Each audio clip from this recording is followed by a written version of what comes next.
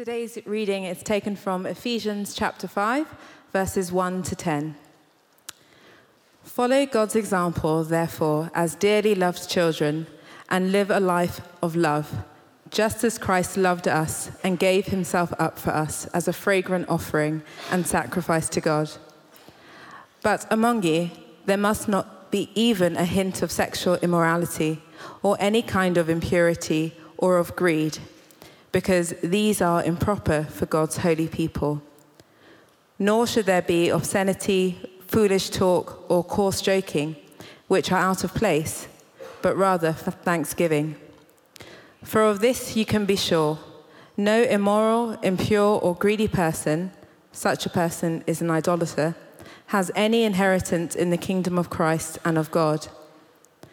Let no one deceive you with empty words, for because of such things, God's wrath comes on those who are disobedient. Therefore, do not be partners with them.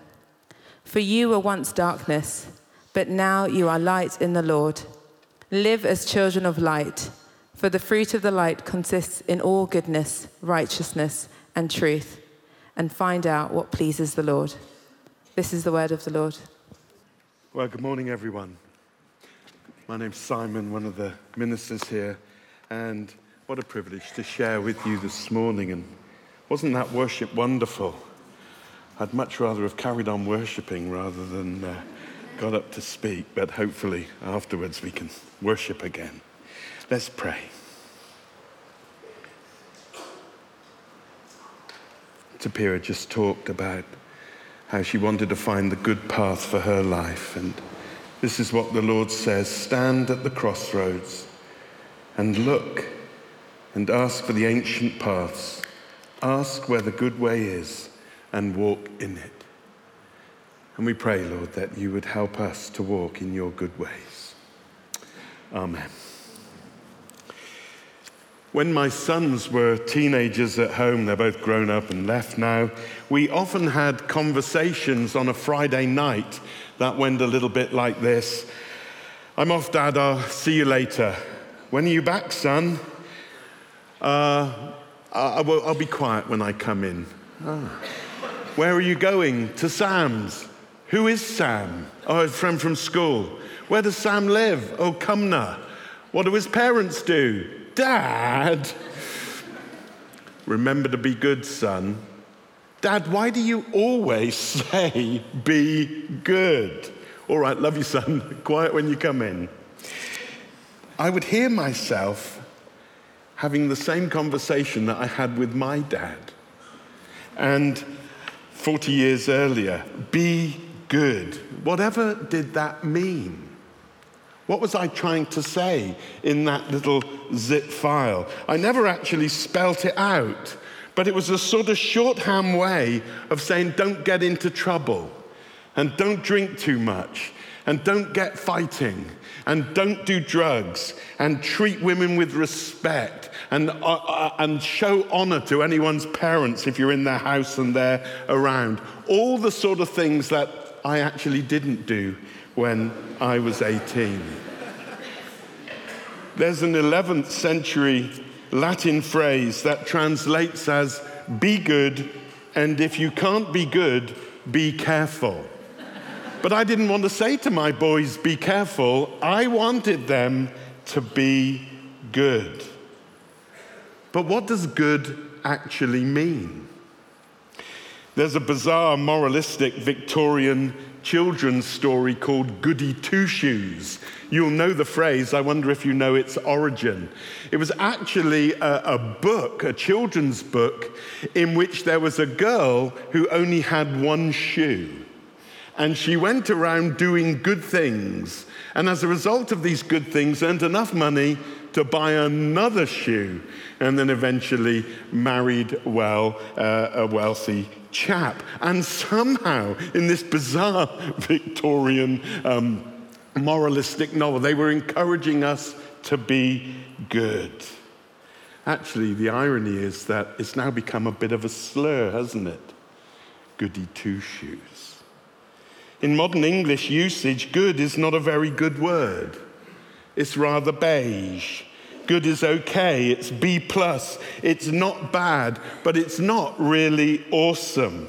Indeed, we often add a word to good to beef it up a bit. We talk about being really good or very good or so good. The American first billionaire, J.D. Rockefeller, captures the contemporary use. He says, give up the good for the great. But that's not the biblical understanding of good. We've just been singing about the goodness of God. And God's goodness is God's greatness. The first thing I want to talk about this morning is God's goodness as God's gold standard. The Bible says no one is good but God. Goodness is the sum of all God's perfections. We're in this series, Holy Here. And holiness and goodness are inextricably linked. Holiness is God's intrinsic goodness. And goodness is God's extrinsic, outward-facing holiness. Goodness is God's holiness working out. It is holiness at work in the world. And the first time we encounter the word good is when we first encounter God in Scripture, in the first chapter of Scripture, when God creates the universe. And at the end of each day, he sits back and surveys his handiwork, and he says, that is good. Good job, God. Good has to do with life. It has to do with creation. It has to do with God's purposes and his plans coming together. Good is not simply the absence of bad, but it is the active presence of divinity, of the order of God at work. Good is God's design. Good is God's yes.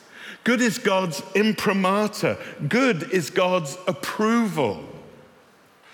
The Bible teacher Matt Chandler writes, God created the flavors, and he created the colors, and he created it all, and he did it all out of the overflow of his perfection.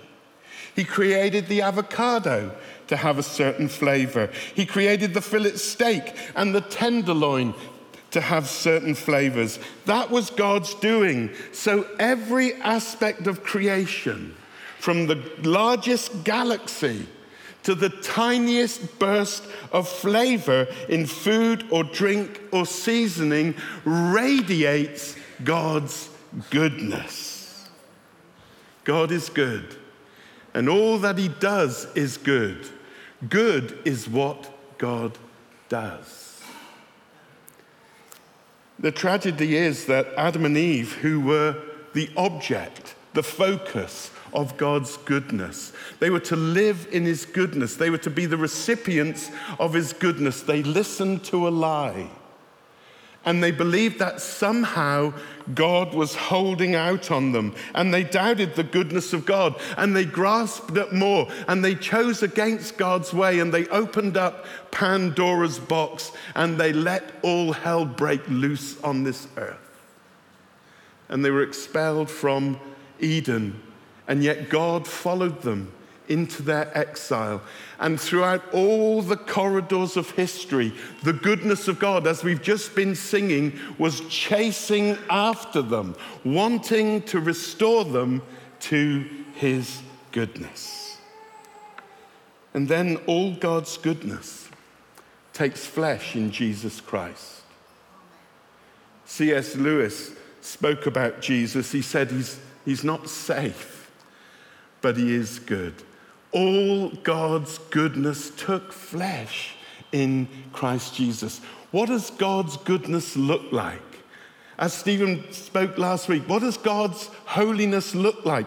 It looks like Jesus. Holiness, goodness, God in the flesh with us, revealing to us what God's holiness and goodness is like. And how good is that? Peter lived with and accompanied Jesus for 3 years. And he stated at the end about Jesus, He said, Jesus of Nazareth was filled with the Spirit and power, and he went around doing good and healing all who were oppressed of the devil, and God was with him. He went around doing good and healing the oppressed. That's what goodness does. It goes around doing good. It's not a state of being, it's an action. It's a being that is doing. And God's goodness is God doing good to us. And I don't know, maybe you're sat there this morning thinking, well, I'm not so sure God's so good for me. What about this? What about that? Maybe you're facing some sort of disappointment at the moment, that you're experiencing it, and you're wondering where God is. If you are in any doubt about the goodness of God, just meditate on the bread and wine that we will receive shortly, and know that God is for you, and God loves you, and God gave everything for you, and God has good things in store for you. The greatest good, the ultimate healing, the deliverance from the powers of darkness is when Jesus dies for the love of the world, for the sins of the world at Calvary. There's an indie rock singer called Lacey Sturm. I don't know if you ever come across her. She was struggling with severe mental health issues, and she decided that the pain was just too much and she was going to end it. She set a time, she set the day, and the day came. And hours before she was about to take her own life, her grandmother turned up at home and said, "You're coming to church with me." She never went to church. Her grandmother had never come and said this before, but she just randomly turned up at that hour, on that day, and said, "You're coming to church." Lacey said, okay. She knew what she was going to do later, but she went to church, not used to going. She said this, her immediate impression wasn't good. She said, "I hated the church, and I really hated the preacher." Hopefully none of you are feeling like that this morning. She said, "But then the preacher said something that took my breath away." He said, "There is someone here who is suicidal." And she was poleaxed. God had identified her. God had got her. She said she moved to the back of the church, to the back door, and a stranger came over with a white beard. It was not me. And he said to her, "The Lord wants you to know that even though you've never had an earthly father," which was true, "that God will be a better father to you than any earthly father could ever be. He knows your pain, and he's seen you cry yourself to sleep at night." He then asked if he could pray for her. She said, "Sure." And she says this, "It was as if the God of the universe showed up right in front of me. And the first thing I realized was God is holy. The second thing I realized was God is good. The third thing I realized was I was neither holy nor good." But it was like God saying, "I love you. I know you're tired of the way you've been living, and I will make you new if you'll let me." And I said, "Yes, I want that, please." She went home. She obviously didn't attempt suicide. She said, "I woke up the next day and felt such a peace and such a joy that I had never felt before." I knew I was not holy. I knew I was not good. But I knew that God was holy and God was good. And when I said yes to him, she says, he came into my life and turned it around and gave me peace. This is what holiness is like. This is what God's goodness is like. It wants to come to us, to be welcomed into our lives and to transform them. And maybe today, maybe there's someone here in a similar place, a similar space to the one that Lacey Stern was in. But maybe it's a very different situation you're finding yourself in. Maybe you're gripped. Maybe you're in trouble. Maybe you're held by some sort of sin or addiction or mental process that's doing you in. Invite the good Father to come and bring his transformation. That's the first thing. I've only got one other point, because we're going to get to the main thing, which is the Lord's table. Your holiness is someone else's good. Your holiness is for someone else's good. In our reading, St. Paul talks about imitating God. We've just heard that he is a good God. And then in verse 8 of our reading, he says, live as children of the light, holiness. The fruit of light consists in all goodness. And then find out what pleases the Lord. What pleases him is goodness. The Bible often uses a metaphor for God as light, the one who dwells in light, the one with whom there is no shadow or imperfection. God's very first act, his very first speech act, is to say, let there be light. Light is the source of life. And we as heavenly children are to experience that light, and we're to live in that light. I spoke this week to a member of St. Aldate's who came to faith a couple of years ago and part of our ACT ministry. Told me that he was a crack addict for 30 years, and he spent more years of his life inside institutions than out. But he met Jesus in a remarkable way, and he now lives to serve others. And a beautiful man, generous man, a giving man. He's back in prison actually this coming week, not for any wrong that he's doing, but he's there as a free man seeking to bring transformation and running a course on addiction and getting free. He didn't know what I was preaching on, but I knew, and I asked him a question because I needed an illustration. I said, what is goodness? What is goodness? And this is what he said. It's not causing other people pain. He'd had years of that. Instead, it's bringing people joy. Not causing people pain, bringing people joy. I said, well, how does that happen? Again, he didn't know what I was speaking on.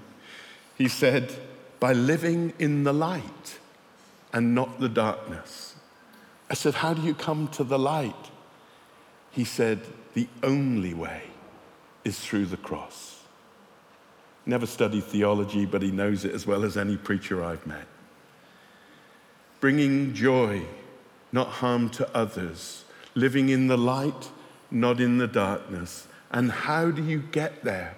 You can't. He said, I tried doing it on my own and failed. You come through Jesus. And Jesus makes those of us who are good for nothing become good for something.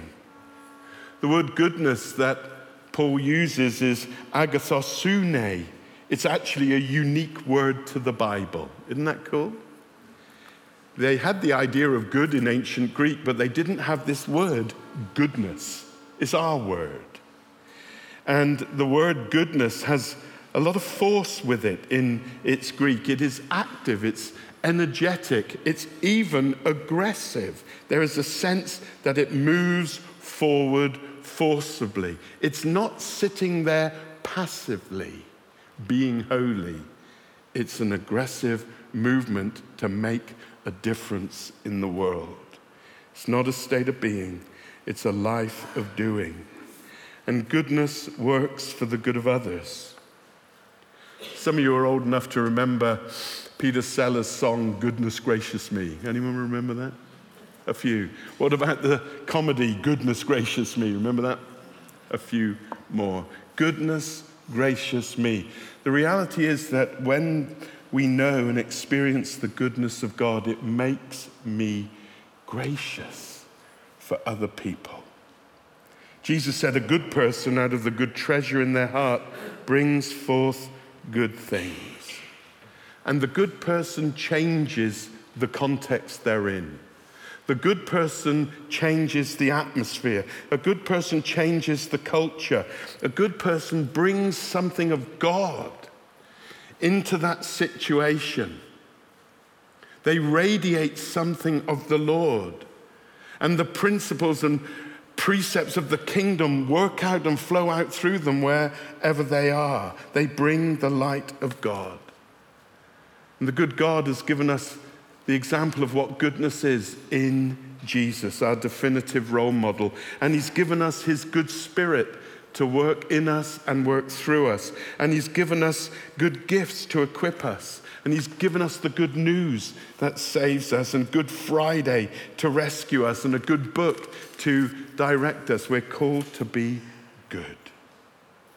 And Paul says, live in all goodness. In all. There are 1,000 ways that we can go and do good. Being good means doing good. And God has called you in a unique way to be good. In a unique way. He's put you in a particular place to be there, to be him, to bring his kingdom, and to do good. I finish with this. John Wesley, the founder of Methodism here in Oxford, who preached the gospel but tirelessly worked for the poor and the widow and the orphan and visited the prisons. He said this, do all the good you can, by all the means you can, in all the ways you can, in all the places you can, at all the times you can, to all the people you can, as long as ever you can. We're to live in the light, and we're to do good. Amen.